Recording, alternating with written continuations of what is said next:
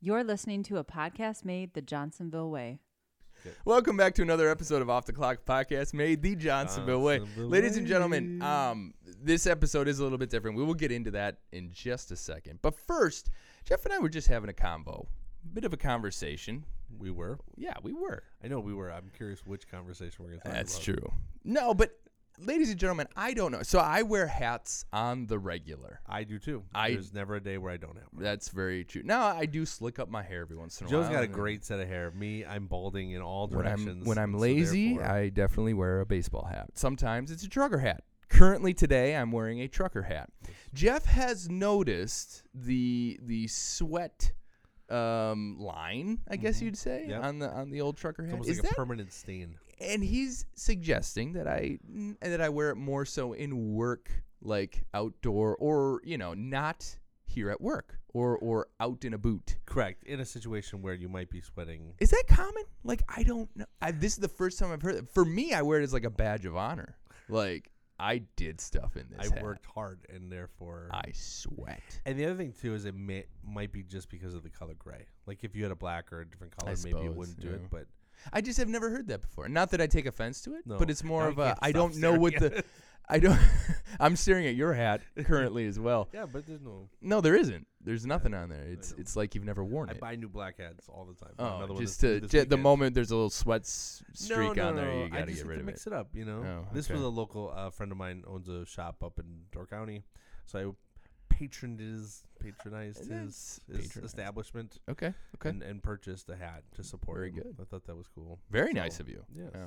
So anyways, I just don't know proper hat etiquette, I guess. I like to wear my hats. Like I like it where the brim, they've got little little tears and it starts now you can buy hats that have the tears. No, I know, and it's just like jeans. You can buy jeans with holes in them. Anyways, the problem with the hat though is that it's supposed to be one color and the top 2/3 is that color, and then the rest is a different color, different shade of gray. And now, ladies and gentlemen, it's not that drastic. Okay, according to Jeff, it is. It's drastic enough that you can recognize. Okay, we're gonna walk out of here. It is. It's pretty drastic. Jeff, you get what I'm saying, though. No, I totally see it, but it's because for one, I'm looking for it, and two, it is absolutely a little bit of a darker shade of gray.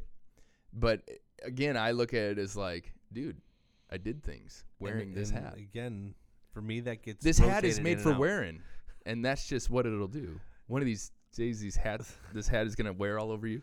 Anyways, that's where you rotate the hat out. You have different hats. You have different shoes for different things. Hats. You have different hats for different events. Yeah, turns into a work hat. That's all it is. Well, we're gonna switch from hats to bowling, ladies and gentlemen. Bowling, as in the ball. Like a large, heavy bowling ball and 9 pins. 10 pins. Wow. I need to re-listen to the old episode here. That's what you're going to do, ladies and gentlemen.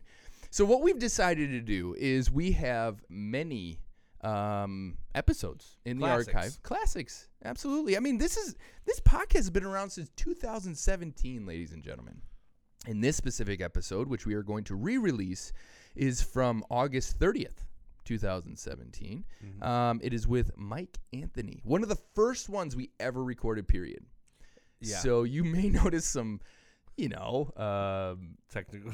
Yeah, I don't even know. I was briefly listening back to it, and it seems fairly. I mean, the quality. It was a whole different board, different mics, a whole different setup, crew. Yeah, we were youngins at the time. I was vigor. Childless at the time. A lot has changed. But Mike's story has not, and that story is that his dad Earl is basically the Michael Jordan of bowling. Yep. You can look him up on YouTube and find many a tutorial or many competitions where he was dominating as a bowler. So we want to start to do this, re-release some of the old classics and get those back out there for folks to listen to. Now, ladies and gentlemen, here on Off the Clock, unlike other podcasts, we don't hide them from you. They're all there. You can go back and listen to them, but we just want to kind of re-release them so that they're at the top of the feed and so that you don't have to go digging for it. Yeah, if you're a new listener, sometimes you don't go all the way to the bottom and download them all. So, and this was truly one of the very first where I was like, we have Johnsonville members here Who have Johnsonville members who, epic stories. yeah, and like they're like being the son of one of the greatest bowlers of all time was just a really cool story to hear. Now, granted, that's not his story, but it was still a really cool story. And Well, he has parts in that story where like he remembers loading up in the Yep. old station wagon, was it, Yep, or traveling whatever, across the country. traveling across the country. in the Yeah, summer. and- yeah. Yeah. So Earl Anthony is Mike Anthony's dad and the Michael Jordan of bowling, basically. So, but before we head over there, we do have a question of the Question audience. of the day, yes. Don't worry about that hat conversation. That was just I don't know if there's legit hat etiquette, so I wanted to bring it up to the folks. But Jeff, what is our Johnsonville question for the fans all right, out so there? this last weekend, we were recording this on the Tuesday after Memorial Day. I went up camping with some friends up in Door County and stopped at the marketplace on the way up and grabbed some new items, one of which I The Johnsonville Marketplace, you're saying? Yes, sorry. Okay. Johnsonville On Marketplace. Highway J here, ladies and gentlemen. Come on down, check it Head out. over for all your It's basically Johnsonville epic. needs. Yes. And so I went and got the Cajun and cheddar brats, and we sampled them, and they were really very good, actually. Mm. It is official name was Cajun style and cheddar. It was really good. Very. I'm not a big spice fan. If it's just spicy for being spicy's sake, Sure. so I want a good flavor, and I thought it was really good. We also did try the firecracker breakfast. Yes. Yeah, I've heard good things of this. I'm a big breakfast burrito guy, Ooh. so that went right up my alley. Throw a couple of those in a like a Mexican style breakfast burrito. It really hit the spot there. But that leads to the question of the week: is what is your favorite special flavor of Johnsonville brats? We are gonna leave out original and beer because I think those are just so staple Okay. now, and everybody knows. Some could even say cheddar. Okay, we'll leave out cheddar too. We'll leave out only the ones with the what is it, like the special flavor or whatever. They actually have like a label on there saying it's like limited edition. So here's the deal, buddy. Yeah, I'm gonna bend these rules on you here I just come up with a question you make the rules. because my favorite, as of this current state, is the tailgate, which is Tailgate, really beer cheddar. interesting. That's literally what it is. Dude, when I had taste tests back in the day, when I was on the taste panel, Yep. I could not wait for the day that we had beer cheddar. It was the tailgate brat. And that's what you could buy it as, folks, is the tailgate brat. It's beer cheddar. I don't know, yeah. man. It is, to me, it's got all the flavors I want all wrapped up into Now, one. speaking so. of taste tests, Yeah, I know brats. exactly where you're going with this, because I will concur on this one. If you're a Johnsonville member out there and you have any sort of leverage, if you could do me a favor, Or if you're a Canadian Johnsonville fan, yes, first off, we love you. there is a flavor out there that is Canada only. Okay, and now we are Canada close enough to only. Canada where I should just hop on over, drive and up get there it. and get it. But I work for Johnsonville. You think I'd be able to get it in my own home county, state, Nope. whatever? Nope. And Canada that, ladies only. and ladies and folks, Wow. folks and ladies, is the honey garlic brat. Honey garlic, so good. So good. I don't know what it is about it. Well, it's the honey and the garlic yes, it's and the premium cuts of sweet- pork. It's delicious all around. we should use this as marketing. Yeah. But I would love to actually get a full 5-pack, 10-pack if I could, and actually sample it like more than just like a couple bites of it. Yeah. Oh, I don't know why it's such a sweet. My sweet mouth and is savory. watering thinking about this. But yeah, and if you're out there as a Johnsonville member listening and you have not had this magical flavor, reach out for when Barbara Walters puts out her taste tests. Yeah. See if it's on there Mm-hmm. and swarm it. Very good. Yes. Very good. I don't know why I'm just saying very good. It is And the reason I'm making this pitch is that so good. years ago, we made a French toast flavored breakfast sausage, We did. and it was Canada only. And Well, now- we still make that. French correct, toast, but yeah. now it is. Oh yeah, it was Ameri- Canada only. And correct, and it's moved And now now to it is- yep, America also. It is So- domestically sold. So this is day one of petitioning honey garlic to be made for America. Bring is honey so good. garlic to America. I'm gonna. If you're out there and you agree with me, or if you've had it, Come and sign our petition. Yes, we're gonna have a petition. It'll be up on Joe's desk. Feel free to sign. But anyways, So looping back around to the official flavors that we can vote on. Yeah. What out there is your favorite? Also, if you have any sort of crazy combo that you use where you're like, I love the tailgate brat, but then you have to do XYZ to it or something like that. It brings out the better flavor or whatever. Chili cheese is also like the ready-to-eat chili cheese. Yeah. Those are so good. I that was the first time I realized, I could just have the sausage without putting, like you just put it on a bun and you eat it. It literally tastes like a don't chili. need to put anything else on it. So we may have to add that to another question. This is just brat flavor, folks. Joe's jumping all ahead of us. We gotta have questions for eternity. That's right. We need to swarm. Okay, I cut that, ladies and gentlemen. I'm a tailgate brat guy. We're gonna go fresh brat flavors. There we go. Okay. And excluding original and beer and cheddar. Mm-hmm. We want to get the special flavors. So very good. And if you have a really fun story too, we'd love to hear about it. Just trying to create some more fan interaction, get your thoughts and opinions, and if you got something, we'd even love to have you on. You could talk about it for a minute or two. Mm-hmm. Yeah, no. Again, story. Per usual, if you have a epic or not so epic story, if you just want people to know about you. Well, first off, Jeff and I want to know about you, period. Yep. But get a hold of us offtheclock@johnsonville.com. Just like the answer to these questions we've been asking, offtheclock@johnsonville.com. We would love to hear from you. We'd love to sit you down in front of a microphone and we just simply have a good time. It's just a conversation. We're just chatting. There just happens to be a recording device in front of you. Don't be scared of it, ladies and gentlemen. Everything is editable. Jeff and I are both pros at getting rid of the junk. So you wouldn't believe how much extra stuff there is when we edit. And mostly from Jeff and I. It's guests are always basically perfect.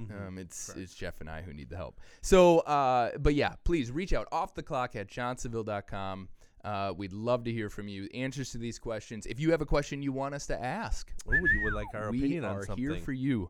But then also, if you want to be a guest or you know someone who should be a guest, get a hold of us. But all that being said, without any further ado, we are going to have you listen back to the Mike Anthony episode where his dad Earl is the Michael Jordan of bowling. Or could you say that Michael Jordan is the Earl Anderson of basketball? I don't know. Ladies and gentlemen, you let us know what you think. So many riveting questions. Oh, my gosh. But all that being said, we are going to let Mike Anthony take over, and we cannot wait to catch you on the next one.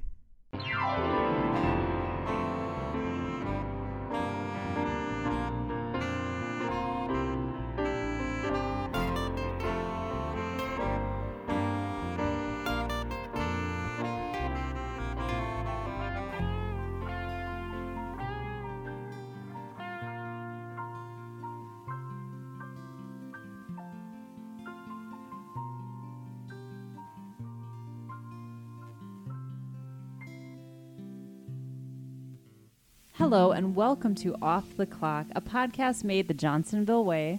My co-host today is Jeff Verhelst. I'm Krista Brazo, and our guest is Mike Anthony. Thanks for joining us today, Mike. Thank you for having me. How are you today? I'm fantastic. Glad you made the really long trip to get here just for our podcast. So you're living in what state now? I live in Ohio, in Mason, about 25 minutes north of Cincinnati. Okay, we feel very honored that you came. Did you drive all or the fly? way I here. didn't ask you that earlier. Fly. Did you fly? You fly. Okay, Yeah. all right. That's good. Imagine if you had to drive every time you had to come to a meeting or something. That would Be a get good way to little- get out of the just get out and go though. Yeah. Just be like, I'm gonna take an extra couple days to go. There's up that small city called Chicago. there. Yeah. I'm sure It's that's in a the joy way. to just cut through. Yeah, just so happened I got stuck there. I don't know what happened. Yeah, I can drive 4 hours to Chicago and then 4 hours to get through Chicago. Yeah, that's true. You'd have to. All right. Well, so why don't you start with telling us a little bit about your Johnsonville story? My Johnsonville story started about 11.5 years ago, and I was working for Acosta Sales and Marketing, which is a broker in the Pacific Northwest. And I was working in the Seattle market. I was a single father at the time, raising my son Bryce. So I raised him for about 15 years by myself. And a position came open as a business manager in the Northwest. And Todd Pogorzelski reached out to me, and he was flying out to Portland to meet with Fred Myers. And I flew down and met with him. And 12 days later, I had a job with Johnsonville. Wow. That's a pretty quick turnaround, considering sometimes it takes us forever to fill a spot around here. Well, it's an interesting story because Todd, grew up here in Wisconsin and lived in Wisconsin his whole life. And the irony of it was Todd knew who my father was. And my father actually passed away in 2001 in New Berlin, Wisconsin, staying at a friend's house. So Todd thought it was the irony of it all, I guess, was that he lived in New Berlin his whole life. And he said it was destiny that we had met and that I would end up at Johnsonville. Well, that's crazy. Wow, that's very serendipitous. And we'll actually get to a little bit later on how you got into the whole food service or grocery business a little bit later once we loop back around. So that'll be a little teaser for the folks out there. So stay tuned. All right. So have you held the same role then the whole time, the last 11 years at Johnsonville? No, I started as a business manager in the Pacific Northwest, and I had the supermarket channels for the Northwest. And I also had Western Canada, so I was the first hybrid business manager for Johnsonville, crossing country lines. Okay. And then probably about 6 months into my career at Johnsonville, I took over Costco nationally also. Oh, wow. Okay. So the Costco business is called on at each region. So there's 8 different regions that you go to negotiate that business. And then about 3 years later, Todd came to me and asked me if I would move to the Midwest to be the Central Region coach. And that was a deal we had cut because my son was I was a single parent. So when I came to Johnsonville, I said, I got to get my son through high school. He's a football player. Yeah. And once he got through high school, Todd came to me and said, would you move? And I said, yes. And we shook hands, and here I am. That's awesome. All right. Well, good. Anything else? Anything you're working on that you think is exciting that the folks would want to hear about? Anything I cool? think we have some really cool things in our innovation team right now, from the ABF sausage that we're working on, so the brats and the Italian, and there's a lot of really cool stuff out there. Awesome. I'm sure it's much more complicated and that we can just talk about here, but I'm sure it's be great for Johnsonville. So it's much more complicated than I understand. It's kind of an exciting time at Johnsonville now, though, because we're coming up with all these. Now we're moving into chicken and things like that. So it's cool to talk to somebody who's kind of on the front end of some of the innovation that's happening. And I served on the flame grilled chicken, what we call flame grilled chicken 1.0, and of course we have now 2.0 coming. Okay. So there's a lot of really exciting things coming. Wow. And the saying goes, the first billion was sausage, and the next billion will be all the other things we innovate. Get to the person. All right, cool. All right, so let's move on then to your off the clock story.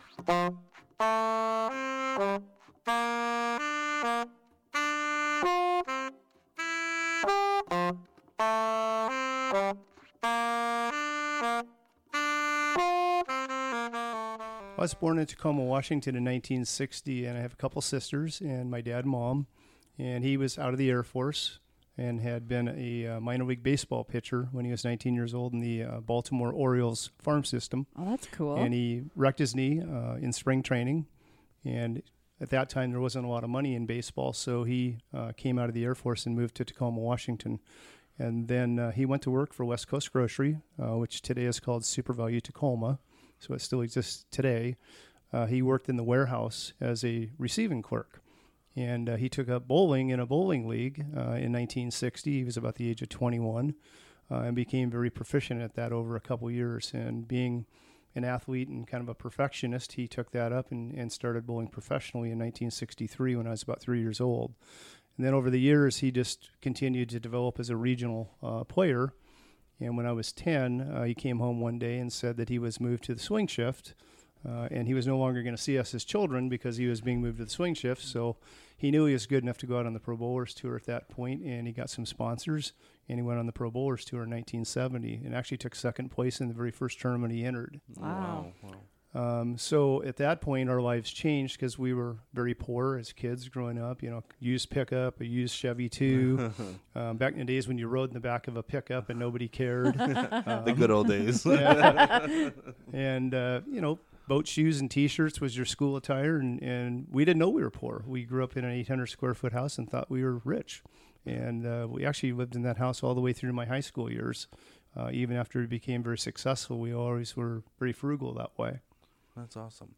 So talk a little bit about the success your dad had then with the bowling.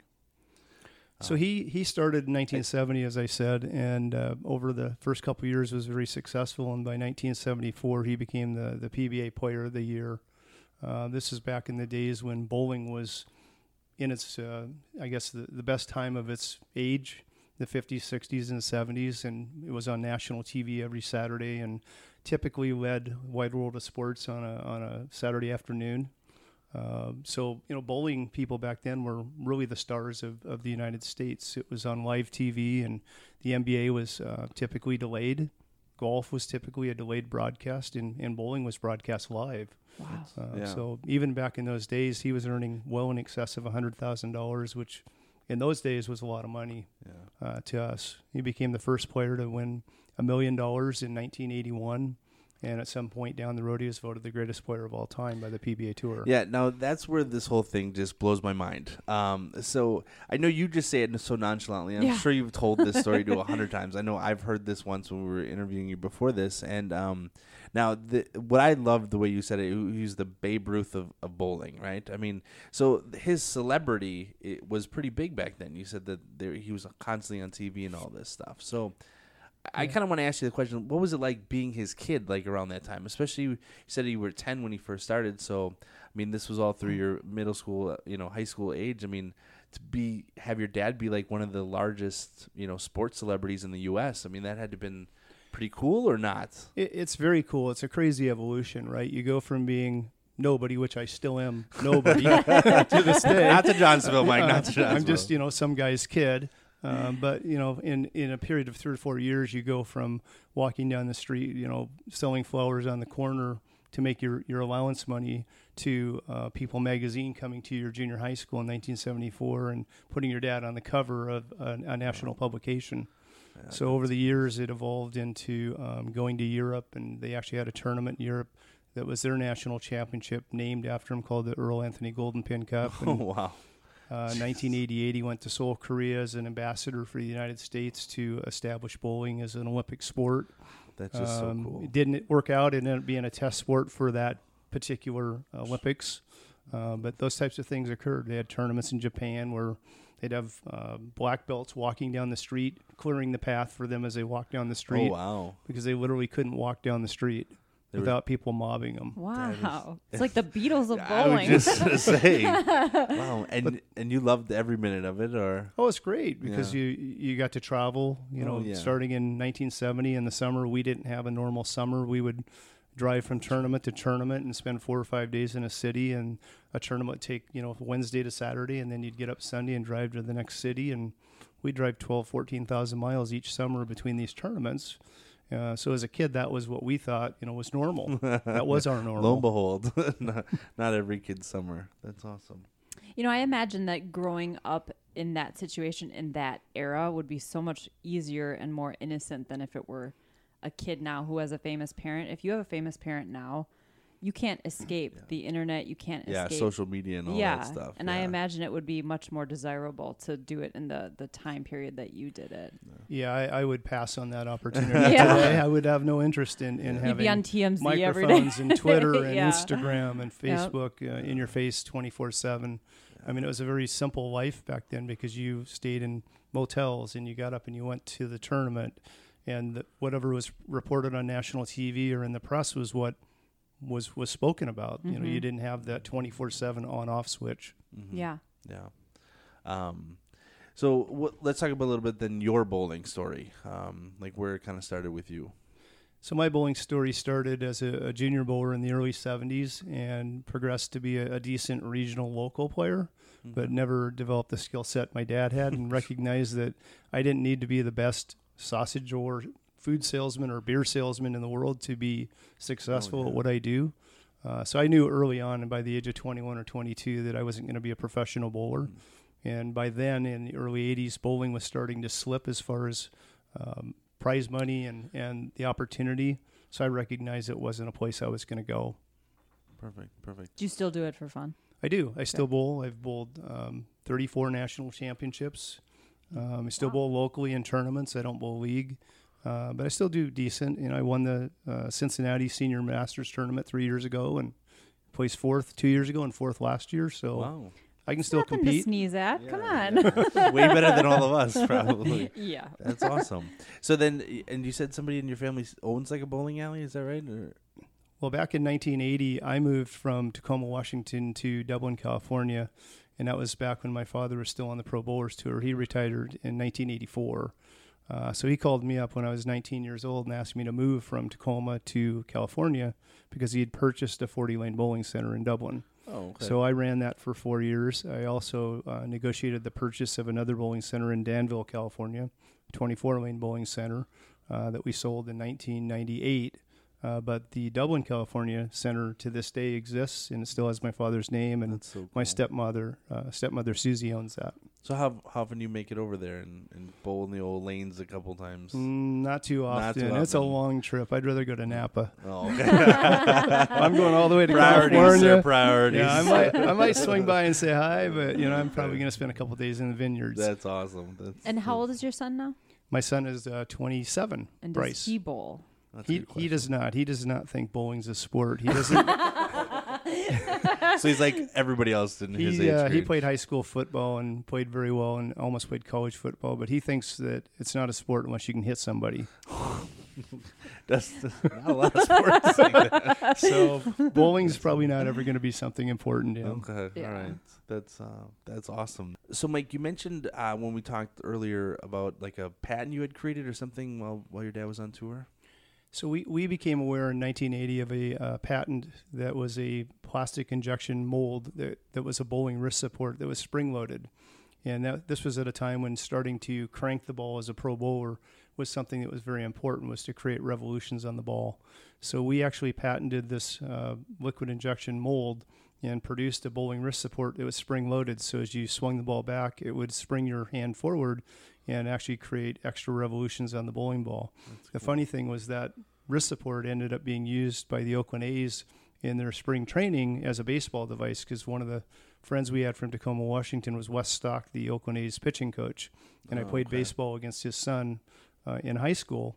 And through connections, we became aware that he was interested in it, and they used it as a reverse technology to actually fight the pitch and swing through the ball. That's cool. So- Is it still being used at all that you know of today, or is it? No, you could passed YouTube up it on? and see from like 1981 to 1983, it was used by a vast majority of the pro bowlers on telecasts. Okay. But then in about 1983, we just weren't making enough money and just walked away from it. Sure. Do you still own one?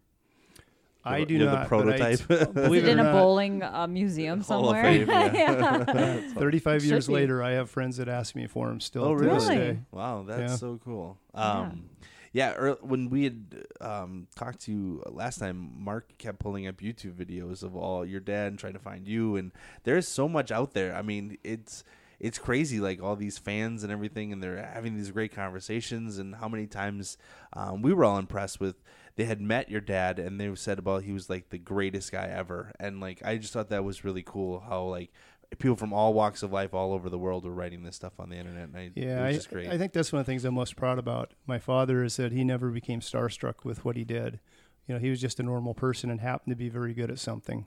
That's awesome. So even in that celebrity times, he was uncomfortable with that. Mm-hmm. And he adjusted and acknowledged it and became reasonably comfortable with it, but it was never who he was. Sure, it didn't let him define him. That's awesome. No, just it's just crazy. I had no idea until we talked the other day, and then it just blew up. And so those of you listening out there, just Google Earl Anthony, and it's just so much out there. You'll be impressed and amazed. So. And if you're under 40, you've never heard of him. Yeah, like I said, so Google the man and educate yourself. And I do remember when I'm 40, and I do remember when bowling was like the thing on TV on Saturdays. I was pretty young when it was happening, but I do remember it was on TV.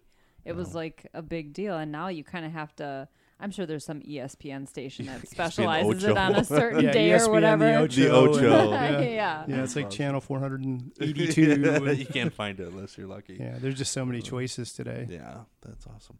So I did want to loop back around. I mentioned it earlier to how you got involved in the grocery business and kind of how it looped back to your dad too. So when I left the bowling business in 1984, I moved back to Tacoma, Washington. I got a job running a 7-Eleven and ended up being a franchisee trainer for them and for the state of Washington. Then I was hired away into the beer business, and I ran a Budweiser distributorship for 7 years in Tacoma, Washington. And then at a moment in time when my son was about 5, I realized I didn't want to sell beer my whole life. Switch to wine then, right? Switched to wine. It's more refined. I wish I had done fancy. Yeah, that was a wine road I missed. So I went to work for West Coast Grocery back in 1995.